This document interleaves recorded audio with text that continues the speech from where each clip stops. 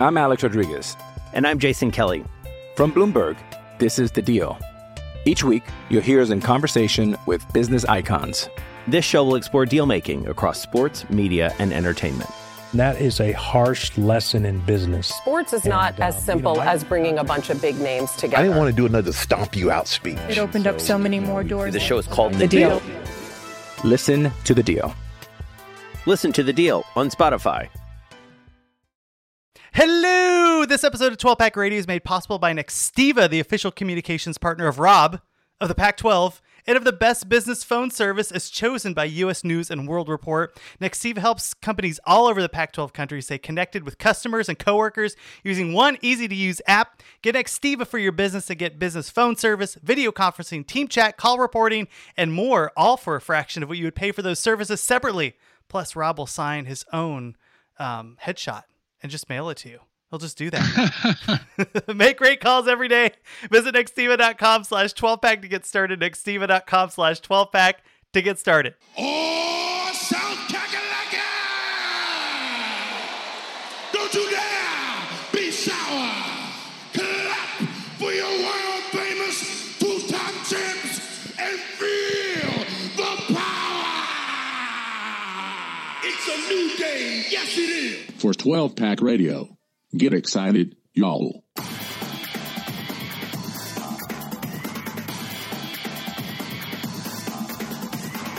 Welcome back, everyone, to 12 Pack Radio, your podcast source for Pac-12 football news, the home of the Beta Rank College Football Statistical Model, and your home for Pac-12 gambling advice. With William Hills, Max Meyer, this is Brian Conger. Thank you for joining us. We are continuing to roll through the offseason, and thanks to Nextiva for allowing us to do that. And we don't normally take a break from our regularly scheduled program, but we just finished our entire spring football question series, and go back there. We did every single team for the Pac-12 North and the Pac-12 South. I thought that turned out quite well. And again, we'll be doing full interviews with reporters from each team and taking deep dives as we move closer to fall and as fall camp begins. But in the meantime, we decided to just take a little break. We're going to do a Member Berries episode, and we don't normally do this where we go back and we say, like, remember when this happened, remember when this happened. But 2020 was such a wild year, we thought it was worth doing one episode where we kind of go back and just look at some of the underreported or crazy things that happened in the conference while we were all probably paying attention to staying alive. And I am joined, as always, by Rob Barron. What's going on, Rob? I'm excited. It was a totally wild year in the Pac-12, so I'm excited to cover that. It's pretty fun, and one of the things I think that will be interesting is we haven't told each other what we were going to pick. So we did send out the bat signal on Twitter, where you can follow us at 12 Pack Radio, and a couple people wrote in, which was good, so we'll use some of those, and then but Rob and I are going to kind of go through this without letting each other know what we have picked out. And Rob, to start off, right off the bat, so if you don't know what the Member Berries are, it's a South Park episode where they have these little berries. Remember Alex? Remember? Hey, remember Ghostbusters? Remember Slimy? It's these stupid berries that just keep saying member, and slowly they turn everybody into zombies and they take over the world. So kind of fun. We'll be doing some Member Berries where we're going through this season. Rob, let's start out right off the bat. Remember when Colorado didn't tell the NCAA that they were going to join a gambling startup in Colorado? Like, what?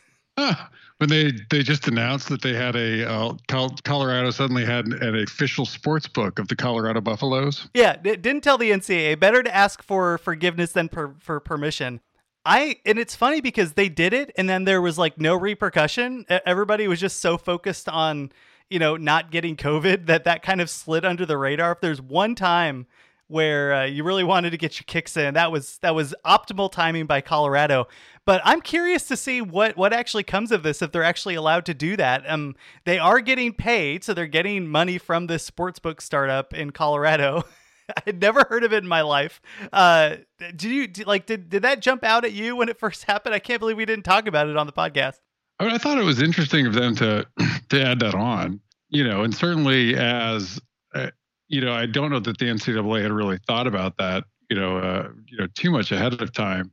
But as, legalized sports books, come around the U.S., I would certainly expect more universities and more athletic departments to be partnering up with them. But yeah, I was I was a little surprised. I mean, I guess I was a little surprised that it was Colorado right off the bat. Like, of all the teams, like Ole Miss or like Mississippi State would have been my first, guess. Oh yeah, those river boats going down the Mississippi River for sure. Although, like, so San Diego State, I think, was the OG on this, where it's Viejas Arena, and Viejas is like absolutely the casino in San Diego. I have frequented that location before, and I'm like, oh, that's interesting. I guess so. Maybe Colorado just saw that they were able to take things another step forward. Elvis did that, and then all of a sudden, music got better. So what are we gonna do? All right, so Colorado going into the sportsbook sponsorship. Oh, and remember Bionic Man? Remember Chewbacca again? All right, Rob, what do we got here? I mean, my remember when, Cal basically got told they were going to play UCLA on Sunday morning with like 3 or 4 days notice and had a total debacle of a game in that game, which was like, I'm trying to even remember what week that even was. It was like week 12, it was in week, right? Yeah, week 12. I mean, and they just got, just whipped by UCLA, 34-10. Like Cal didn't have, I think most of their defensive line was out for that game. Of course, like it turned out UCLA could run the ball pretty well last year in the small sample that we saw. But just Cal, and the small number of Cal fans that are not consistently mad at us or me in particular for, not being wholly on the Bears bandwagon. We're I think especially salty after all the build up to last season, I think, and then where they had so much returning, and then you have to start it out with like basically like a pickup game of the Rose Bowl.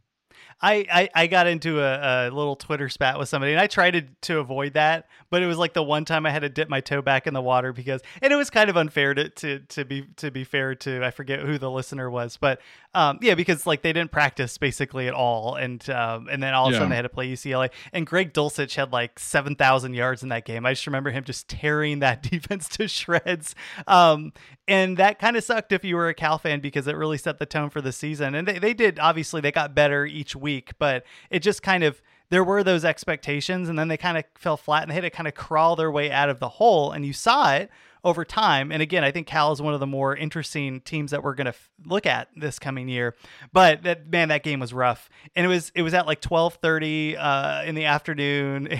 And it was like, I got back from church, and I'm like, what is going on here? It was pretty fascinating to watch that game. And fortunately, Cal, again, kind of picked up the pieces and moved forward, but it just kind of started them in a hole that they weren't able to dig out by the end of the season. Okay, let's see. So we had Cal. All right, let's go member berries. Remember when Arizona got its ass kicked 70-7 on live television? That game was the worst. Just like it was. But at that point, Arizona had been, and I still think ASU wins. But what was it? Like Arizona had like 2 walk-ons playing in the linebacker core. I think they had 1 walk-on safety. At least one of their corners had opted out. And I think they had was it 7 turnovers in that? Oh, that was the thing, is I went back and took a look at the numbers, and I'm going, okay, 200 yards through the air, 250 on the ground, which made sense. Everybody had 250 on the ground against Arizona. I was like, what? Oh yeah, the turnovers. Rhett Rod, two interceptions. Grant Gunnell had an interception. They put him back in that game. And then you had all the fumbles. It was just such a disaster, and it was there was 4 fumbles, by the way.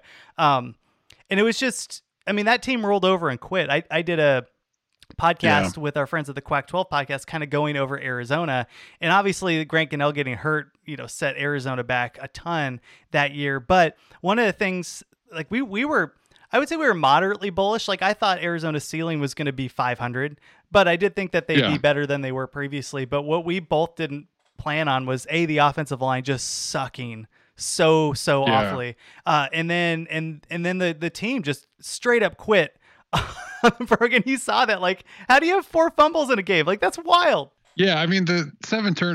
They were basically done I mean, at that point, I mean, it felt like actually, I mean, it was strange because they had that. I mean, one of my other member-berries was remember when Arizona almost beat USC like, to start the season out. Like, and to add on to that, USC, right? I mean, that game was wild anyway, because you're right. Arizona came out looking pretty good. And I watched that game feeling like kind of excited for Arizona football because it kind of justified some of the things that you and I had talked about at the beginning of the season, right? Yeah. Yeah. I mean, there were certainly some problems in that game.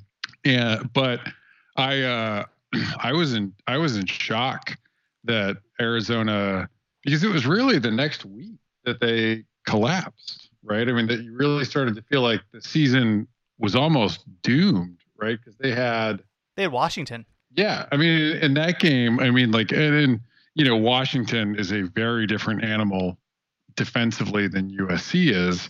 But like Arizona just couldn't get anything going. And Arizona's offensive line just looked utterly confused and disheveled in that Washington game. I mean, like I don't think anybody on the line looked good at all. And Gunnell was under constant pressure. And they're like, if you watch, I mean, that game was horrible to watch because you'd have Gunnell like yelling at the sidelines because he wants to go deep. And I'm like, that's the dumbest thing I've ever heard. You don't have time to throw deep. Like you're gonna get killed if you're trying. Like, I mean, because Washington knew they were getting to Gunnell. They knew he didn't have time. So they were coming up and sitting on routes, but like he absolutely didn't have time to go deep. I'm just like, you were like ZTF is going to like break you in half if you try to take some deep shots. Oh yeah. That front seven like grilled and then sauteed Arizona. I mean, and it was 27-0 at half or into the third quarter, and Arizona, like, I mean, basically the 4s and 5s went out for Washington because Arizona dropped 27 points in the fourth quarter. But like that game, it was so depressing because we went from that high of like, oh wow, this could be a team that really could, make a little bit of noise. We thought they'd go about 500, but dreams certainly dashed after that. But I'm sorry, I just cut you off. No. And then like the next week you go into UCLA and Gunnell gets hurt, and that was it. Yeah, it was pretty brutal. Along those similar lines, do you remember how USC had 3 teams coming off their first game? Like they played USC, right? Or they played ASU in the first game. So that obviously neither team could change that. But then they had Arizona after the COVID pause against Utah. And then they ended up playing, who's the third team they played? They played Utah. That was their first game. Yep.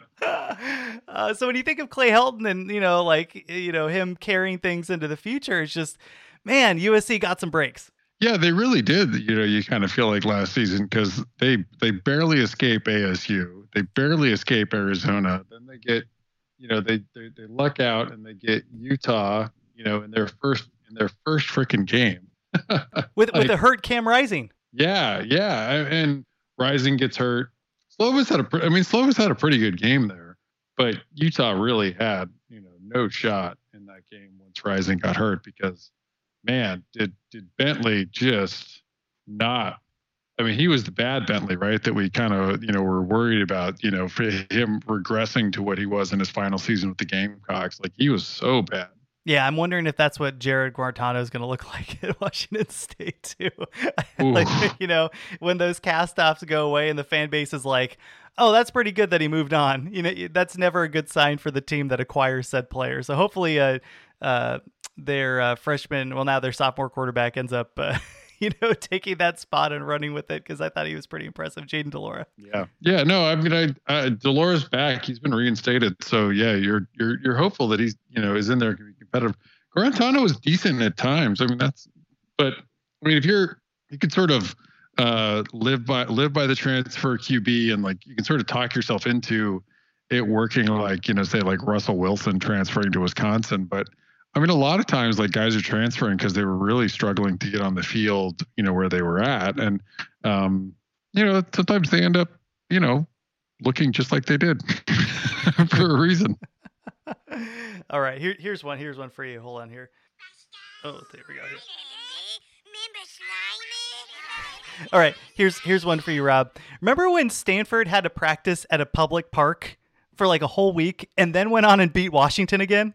Oh yeah, like Stanford. I mean, everyone. I mean, they're. It's kind of amazing, like how good of a season, relatively speaking, Stanford had, and like San Jose State had, because everybody in the Bay Area, like, couldn't practice within Santa Clara County at all. It was so they were like farmed out. Like, I'm trying to remember where San Jose State even ended up practicing, but yeah, like Stanford, there were those like videos that were tweeted out of them, you know, practicing at the public park, and it did. I mean, yet again, I mean, for the poor, long-suffering Washington fans with that, you know, Stanford having their number a little bit. I mean, like Stanford came out and had themselves a very good game, you know, there, and that has to kind of hurt for Washington fans. I was on a Washington podcast as a guest. Maybe it was like to talk about like Washington's amazing dominant performance versus Arizona, and I was like, well, let's slow down. Like, Arizona's not good, so this is exactly one for the record books, because Arizona is god awful terrible. You know, and I think there were some Washington fans sort of like, you know, crowing after demolishing, you know, Arizona, and then, you know, you get Stanford and lay an egg again. That one really hurt. And it wasn't even, I mean, like Stanford finished -1 on turnovers in that game, and, you know, and still walked away with the W. Yeah, and shouts to NorCal Matt, who also sent us something along those lines, where he said, remember Stanford dropping their first 2 and then miraculously winning 4 games, each one they probably should have lost by the eye test. You know, to that point, though, I think it's really interesting. I think the season win totals came out, and we'll definitely touch on those, but Stanford's is like 3.5 or 4.5.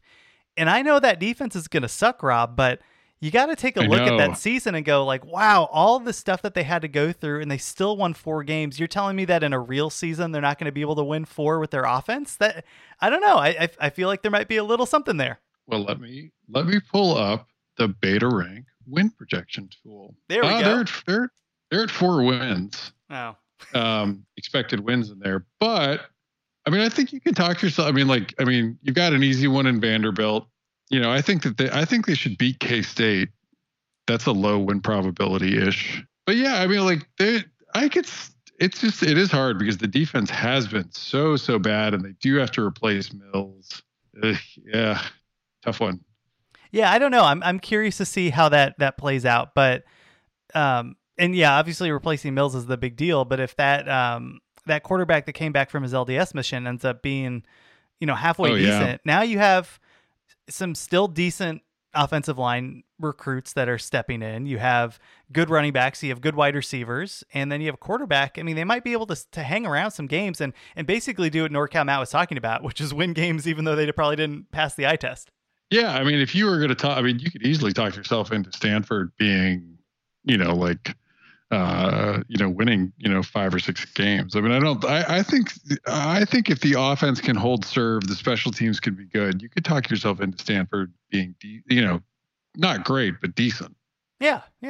Schedule's tough. I mean, you got USC, you've got Washington, you've got Oregon, you've got Notre Dame, you know, like there's a couple losses right in there, although they've certainly had Washington's number. Yeah, that is wild. I think that'll change over time, particularly with the Stanford kind of falling off the recruiting wagon, and Washington, for the most part, I mean, last year was an anomaly. We'll see it's an anomaly when we go into this coming year, but you got to think that Washington's going to keep building a pretty solid program that should be able to finally get that monkey off their back, which is pretty crazy. Hey, let's get to some other members here, and let's do it right after this. I'm Alex Rodriguez. And I'm Jason Kelly. From Bloomberg, this is The Deal. Each week, you'll hear us in conversation with business icons. This show will explore deal-making across sports, media, and entertainment. That is a harsh lesson in business. Sports is not as simple as bringing a bunch of big names together. I didn't want to do another stomp you out speech. It opened up so many more doors. The show is called The Deal. Listen to The Deal. Listen to The Deal on Spotify. All right, we're back. We're doing member berries. We're doing member berries. And Rob, what do you got? What do you got for us? Yeah. Do you remember when Oregon beat UCLA by 3 at home, plus 3 on turnovers with UCLA's backup quarterback playing? So I lost money on that game. Full disclosure. so I do remember that one. Because what I had kind of jumped on for a little while was Oregon second half, because Oregon had been coming out playing fairly poorly in the beginning and then kind of putting it together in the second half. So I jumped on Oregon second half and was really enthusiastic because that bone back-breaking, crunching, awful pick six that the backup quarterback threw at the end of the second half. I'm like, all right, let's do this. We're gonna do this. And then UCLA hung around and really exposed Oregon's defense. Yeah. I mean, it was astounding. I mean, like to see Oregon really struggle that much. I mean, particularly in their run fit in that game, because UCLA ran for 267 yards and had 5.2 per carry. In that game. Meanwhile, Oregon, had 2.6 per carry in that game. It's so bizarre because their running backs are good, but that front seven of UCLA was solid. And one of the things that jumped out for me was, so Chris Osgood sent something similar to that. He said, remember UCLA's smoke and mirrors 2-back fake triple option attack against Oregon?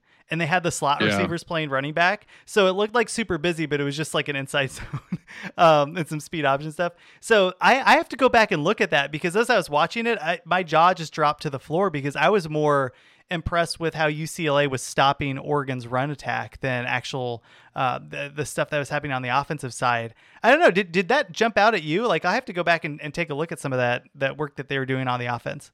Yeah, I mean, I think the way that they tried to get Felton involved, it almost reminded me of some flex bone that you might see with the slot, guys coming in and taking some handoffs. But yeah, I thought they did a really good job. I mean, you have to flip that. I mean, and say, like, also Oregon's defense just did a really, really bad job in that game.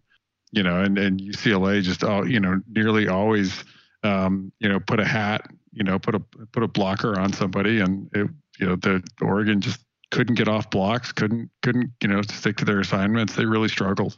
Yeah, pulled it off, but didn't cover the spread, and shame on them. I mean, that UCLA squad, like, they have that Colorado game too. I mean, just like, too many 4 turnover games. That is wild that they were like almost 6-1 or something stupid, because they ended up, I think, 3-3, so been 5-1. I don't know. I was looking at the season win totals for UCLA, and I think they're the high, and it's cool because Beta Rank has very similar numbers to Vegas in terms of lumping those Pac-12 South teams together. So, right, it's USC, UCLA, ASU, and who's the fourth one that you have? Oh, Utah, right? They're all kind of like grouped together. And I think Vegas has UCLA as the highest win total outside of USC. I got to see this for 2 years to believe it, though. No, I think it's totally, I mean, listen, like, some of the projection coming into next year for UCLA is really based off of what we saw from them last year, which was a team that if you, take out the bad turnover luck, I mean, move the ball pretty effectively. I am interested to see whether the run defense holds up, with their incredible defensive tackle off to the NFL. We'll see. If that's the case, but I think for Vegas in particular, I think some of their projections, I mean, it's even though Beta Rank right now sort of still says, like, that in particular that the Trojans have to prove it. They've struggled on the field and actually turning, their good recruiting into actual good college football. The not having Oregon or Washington on the schedule for USC is just a huge boon. So even if you were going to do a power rank for the Pac-12, and you were actually going to say, like, who's likely to win, more or less likely to win the particular game type of power ranking, you might have USC, maybe second or third or fourth, in the Pac-12 South. You could easily end up with them, in the expected wins, because they missed both Oregon and Washington at the top of the heap of the South. Yeah, no, definitely. So we'll have to keep a lookout for them. Okay, UCLA almost beating Oregon on the road. Okay, I like that. Oh, they're adorable. Okay, so here's one for you, Rob. Remember when we tried to do a non-Pac-12 preview show and just fell on our faces totally and completely because it's the first week of COVID? Yeah, we did. We mispronounced some names. We got some offensive styles and playbooks wrong. We were trying to come up with some content and we prepare for the Pac-12, but we're in it so much that it's I feel like I went into that with about the same level of preparation as I did for like a Pac-12 podcast, and I kind of fell on my face with it. Well, that we didn't know that BYU, was going to play a Navy team that didn't practice tackling for 6 months. That also sucked. Yeah. I wish I would have known that beforehand. I think there was a couple players that we identified that were supposed to, I was like, oh, this guy had 1,300 yards and ended up getting like one catch for 7 yards just because the timing of the quarterbacks and the wide receivers were so off. Oh, it was awful. Yeah, we did not. I don't know that it was anyone really did themselves much. I mean, because it's in particular, some of those games early on were just such a mess. Yeah. I mean, in particular, that Navy game, I remember we did that preview and I was we had no idea BYU, I did a preview video last year for BYU and sort of said it was kind of a prove it year, actually. I felt like for both of their coordinators, they were really going to have to actually, show it more than they had on the field. And they certainly did last year, but I don't know that you could have really expected BYU to turn in as good of a season as they did last year. The competition wasn't overwhelming. Yeah.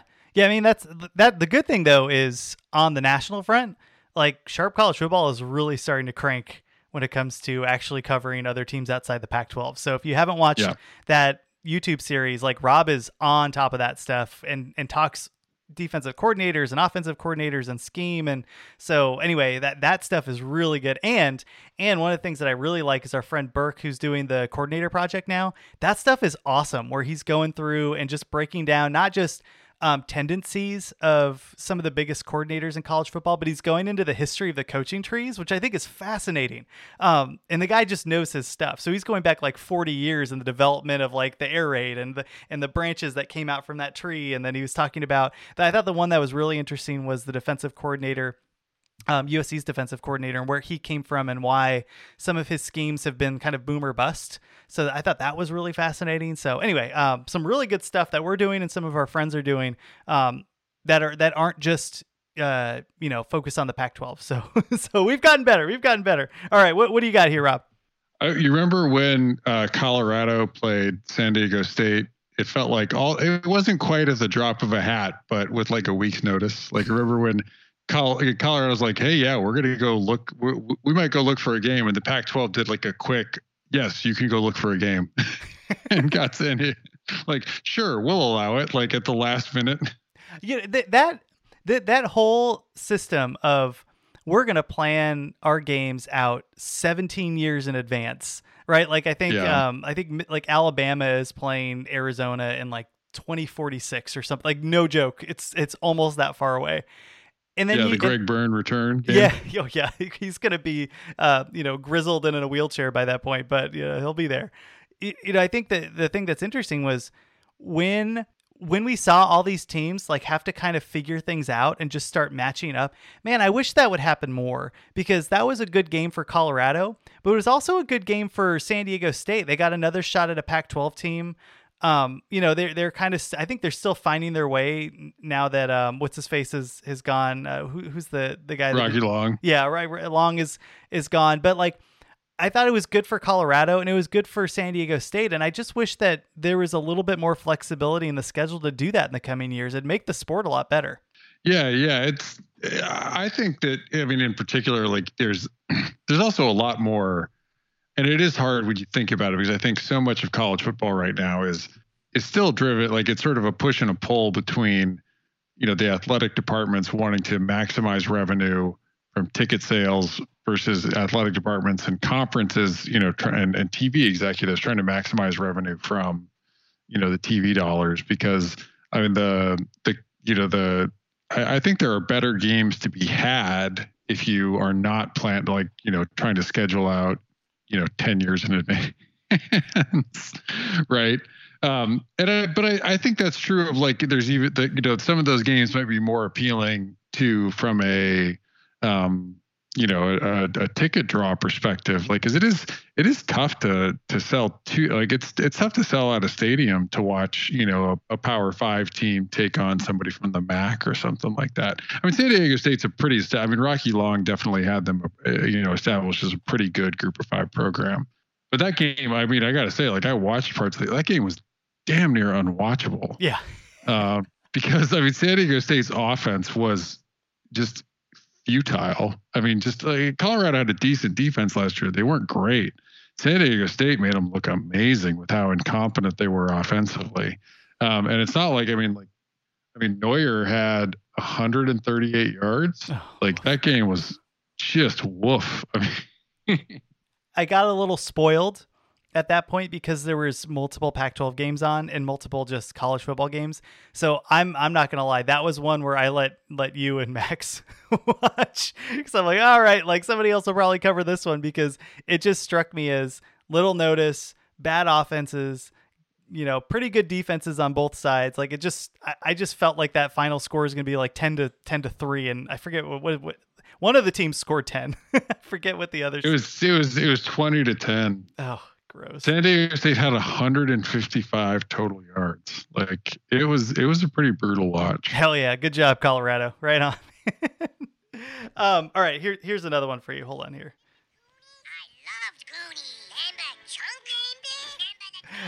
What about Oregon State beating Oregon? Right? That was a bit. I'm going to stand up and applaud our Beavers here. That was an impressive win. They straight up beat them. They did. That was great. Like, if you're a Duck fan, clearly not great. But for the long suffering, Oregon State, since, the Gary Anderson basically, like, nosedived the program, like, they didn't just show up. It wasn't just, Oregon did turn the ball over 3 times in that game, but Oregon State outgained them. In that game, they played pretty well. And certainly, again, like, you have to come back and say, man, that Duck defense had some problems. Oregon State ran for 269, had 6.1 per. Real problems in that game. Oh, Jamar Jefferson. Yeah. Holy Moses. Like, just lit that team on fire. And it was cool. Like, it was a fun looking game because the fog was there. And it was just, I don't know. That game made me feel like college football was, like, real. And I know there wasn't fans in the stands and all that stuff, but it had that, like, atmosphere visually. And it was just super cool because they were going back and forth. And I think one of the things that was really impressive was the 22 points that Oregon State dropped in the fourth quarter. They just really turned it on and took that game away from Oregon. And man, I really hope that some of that momentum just from that team in general, just kind of like knowing that they can go up and really punch somebody in the mouth and win. I hope they're able to do that in the coming year. I think we're a little bit down on that program in terms of what they can do again. I'm hoping that they can make a bowl. I'm high on the coaching staff, but I just think that the players surrounding that program are fine, but they're not going to jump up and win the North or anything. But man, that if they can pop up every once in a while and hit a team like that, I think Beaver fans will take that. Yeah, absolutely. And it's a bummer because we've talked about this. Like, I feel like Jonathan Smith is coming into what it almost feels like a critical year for them, for the staff. I think he's done a tremendous job. I do feel like it is going to be hard for them to take the next step because, as well as they've done, I still don't think the roster's there. And they might really have to scrape to try to get to bowl eligibility this year. So I hope that there's patience there. For him and Corvallis. Okay. All right. I have 2 more. How many do you got here, Rob? I've got 1. Okay. And it cracked me up anyway, but all right. Well, let's lead with that. Let's do it right after this break. Okay. We're back. We're doing member berry episode, going through 2020, the wild stuff that happened. And what do you got, Rob? Yeah. Do you remember when Tom Herman and Mike Urich remembered that they had Bijan Robinson on their team all of a sudden? And they're like, oh, wait, Yeah, and then they just gave it to him for the rest of the game, and he had 183 yards on 10 carries against Colorado in that bowl game. Just, I mean, Tucson product, Bijan Robinson from the Pac-12 footprint, just utterly embarrassed the Buffaloes in that bowl game. Oh my God. And it makes you sad because even if he didn't go to Arizona or ASU, it's another example of teams coming in and just pulling whoever they want out of Arizona that aren't part of the Pac-12. Yeah. And I really would like that to stop because that's an area that really is starting to flourish. And we're starting to see a lot of good talent come out of mostly Phoenix, but also there's been a lot of players in Tucson that have kind of broken through and found their way on different rosters. I know the corner for Alabama a few years ago that kind of was a walk-on, but he really wasn't a walk-on, ended up going to the NFL out of Tucson. Man, so if you're Colorado, that game kind of reminded me of Arizona one year was pretty good as with Nick Foles, and they went to play Nebraska in the Holiday Bowl, and Ndamukong Suh. Yeah. Exactly. That's kind of how I felt because I watched that game and I felt like that as a Colorado fan because Colorado had an overachieving good year and had some fun players on that team. And then they played a team that kind of were able to they just had better talent all across the board. I don't know. What did you feel when you were watching that? Because it was pretty brutal. Yeah. I mean, we had talked about that. We thought Colorado's record was better than the team was on the field. And I thought it kind of showed in that, because, Casey Thompson played a significant, he looked almost unstoppable, their backup quarterback to protect this when he himself had 4 touchdowns in that game. Right. But I was amazed at because Texas had been good, but that they really got a roll in the way that they did in that game. I thought was interesting. And it was, you're right on that. It's not just like what is I think tough for the Pac-12 is you've started to see, as you said, Arizona emerge as a bit of I don't want to say recruiting hotbed, but a place where you do need to go recruit, particularly in Phoenix. And I don't know. You feel like Texas A&M and even Michigan and Ohio State and other programs are able to come in to Phoenix, and Tucson and get kids where, the Pac-12, and get the bit, because it's not that you go through any Pac-12 roster, you're going to see kids from the Phoenix area for sure. Yeah. But you also, when you go through that, you should be aware those aren't the best kids. Like the 5-star kids that are getting produced, in the Phoenix area are usually leaving the Pac-12 footprint. And that's something the conference really has to stop. To stop. Whether it's USC or Washington or Oregon. Because Arizona and Arizona State both will tell you that they actively don't recruit those kids. They will pay some attention to them, but they're very difficult. It's very difficult for Arizona and Arizona State to get those kids. Yeah, Bijan Robinson should have went to USC. That should have happened, and it didn't. And that's a bummer because Robinson. The other thing, when you mentioned that game, the other thing that stood out for me was the fact that for 2 years in a row, a plucky, fun team in the Pac-12 got their head handed to them by a disinterested Texas. That worries me. Because Colorado lost and Texas still fired their coach. That's how flat that team was, and they came out and just gave a whooping to the Buffs. Yeah, no, that is sort of disconcerting about because it's not as if when you look at the Pac-12, bowl lineup, they're not having to bump teams up to send them into the playoff. Because, they've got a playoff, team so that everybody's moving up a spot. It's, the Pac-12 hasn't sent anyone in the playoffs since Washington in 2016. So, watching Utah go and get, I think it was a little more demoralizing to watch Utah go get just absolutely smacked around. Yeah. It's funny though when we say that because you remember what was it 3 years ago when Georgia barely missed making the playoff and they didn't really care and they ended up drawing Texas and everyone's like, oh man, this is a mismatch. Georgia should absolutely whip Texas. And then Texas just shows up and mauled a totally disinterested Georgia team. I don't know what you should hire Tom Herman just to do motivational speeches for bowl games, because he was not a very good in-season coach, but he got people amped up for bowl games. He did. And that was really funny that I forgot about that Georgia game, but Utah, that one, yeah, you're right. I would be more concerned as a Utah fan than as a Colorado is just happy to be there. And I would, if I were a Buffs fan, I would have been happy to be there. I'm like, yeah, whatever. We got to a bowl. This was a good year and whatever. But Utah, and I realized that they were coming off of a hangover too, right? They were in contention for the Pac-12.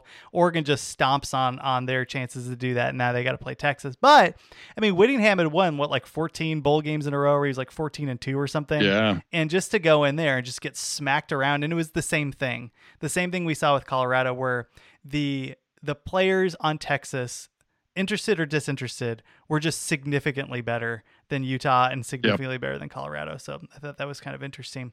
Along those lines, Chris Osgood sent us something that I thought was fascinating. He said, remember when the Pac-12 title game outcome was not ideal for the national narrative? And then he shows what happened last year. So the conference champion was Oregon, but the North champion was Washington, and the South champion was USC, but the runner-up beat the South champion, but the highest ranked team was Colorado. Like that was the most Pac-12 thing I think I've ever seen in my entire life. Yeah, absolutely. I mean, it was such a mess, and I think people, rightly sort of criticize the conference for some of that, but the conference they could have done what they did, say the Big Ten sort of did, which was basically change the rules so that Ohio State would make it into the Big Ten championship game, right? Manipulating, which was the right call. I mean, Indiana had a good year last year, but Ohio State was the better team, but that's the Pac-12 could have gone through and basically handpicked. And I to be frank, with as weird of a season, with as few games as the Pac-12 actually got to play, that may not have been the worst idea. Just to pick the teams and set it up and let them go. But I mean, I don't know that I would. I mean, I guess if you I would have expected Oregon. I mean, I say this Oregon also fell flat on their face in a bunch of games last season. I would have expected them to to handle Colorado pretty easily. I don't know, man. Jared Broussard, that cat could run, man. It's true, and Oregon certainly couldn't stop the run last year. Yeah, it was kind of interesting to see. I thought that. Thanks for sending that, Chris. I frankly totally forgot about that. Another one I got was from Joe Bojangles, who said, remember Herm choking away the game to USC that had a 99% win metric associated with it? That was crazy.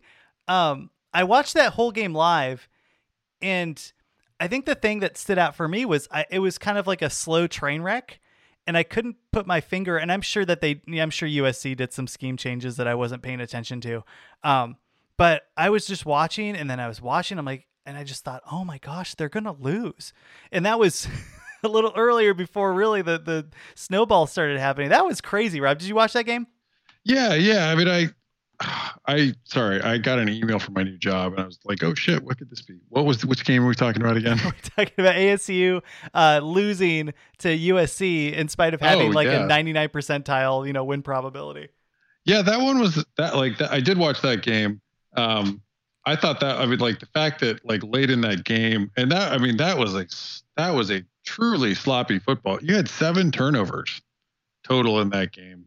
And USC, they outplayed, for the most part, really outplayed ASU. I mean, they outgained them significantly in that game.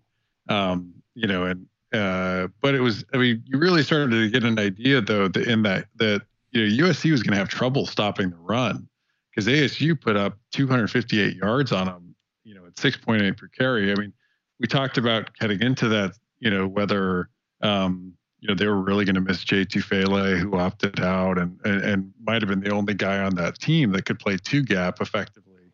And ASU's offensive line looked a lot better, but it was funny because all the hype coming into that game was Slovis versus Daniels, and Daniels looked terrible in that game. I mean, he had 134 yards. He was 11 of 23.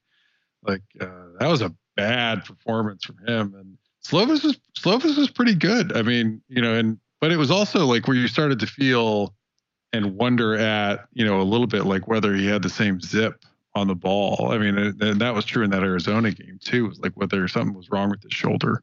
Yeah. Yeah. And I remember watching Daniels and just going, oh man, because most of that was on, like you mentioned, was on the ground. And it was pretty, I mean, so he was able to move the ball that way, but man, throwing the ball is just kind of, I know ASU fans kind of harp on us on the accuracy stuff, but like that, and it was the first game and all that stuff, yada, yada, yada. But like, I mean, when sometimes you see that Pryor become, right in front of your face on television, he did get better throughout the year, but it was a rough watch. Oh yeah. Yeah. He was, and his downfield, like his attempts, like he was not close in that game on his passes, like more than 7 yards, in the air downfield. Like he was far from some of his receivers. Well, we'll see if he'll be able to step it up in this coming year, because ASU is going to need him to in order to compete for the South. Rob, anything else? Anything that I emptied the chamber here when it comes to the member berries. You got anything else to bring up? No, I mean, I don't think that there's, that much more. I mean, and it was like thus far, it's been other than Larry Scott, on which we kind of knew, I mean, sort of knew and expected. It's been kind of a quiet off season. Yeah. Too. I think the thing we should do next is go through some of the non-conference schedules, because there are some awesome games on there, and some really intriguing ones too. Like UCLA plays LSU. There's just some weird. Yeah, in the Rose Bowl. It's crazy, and like they could win.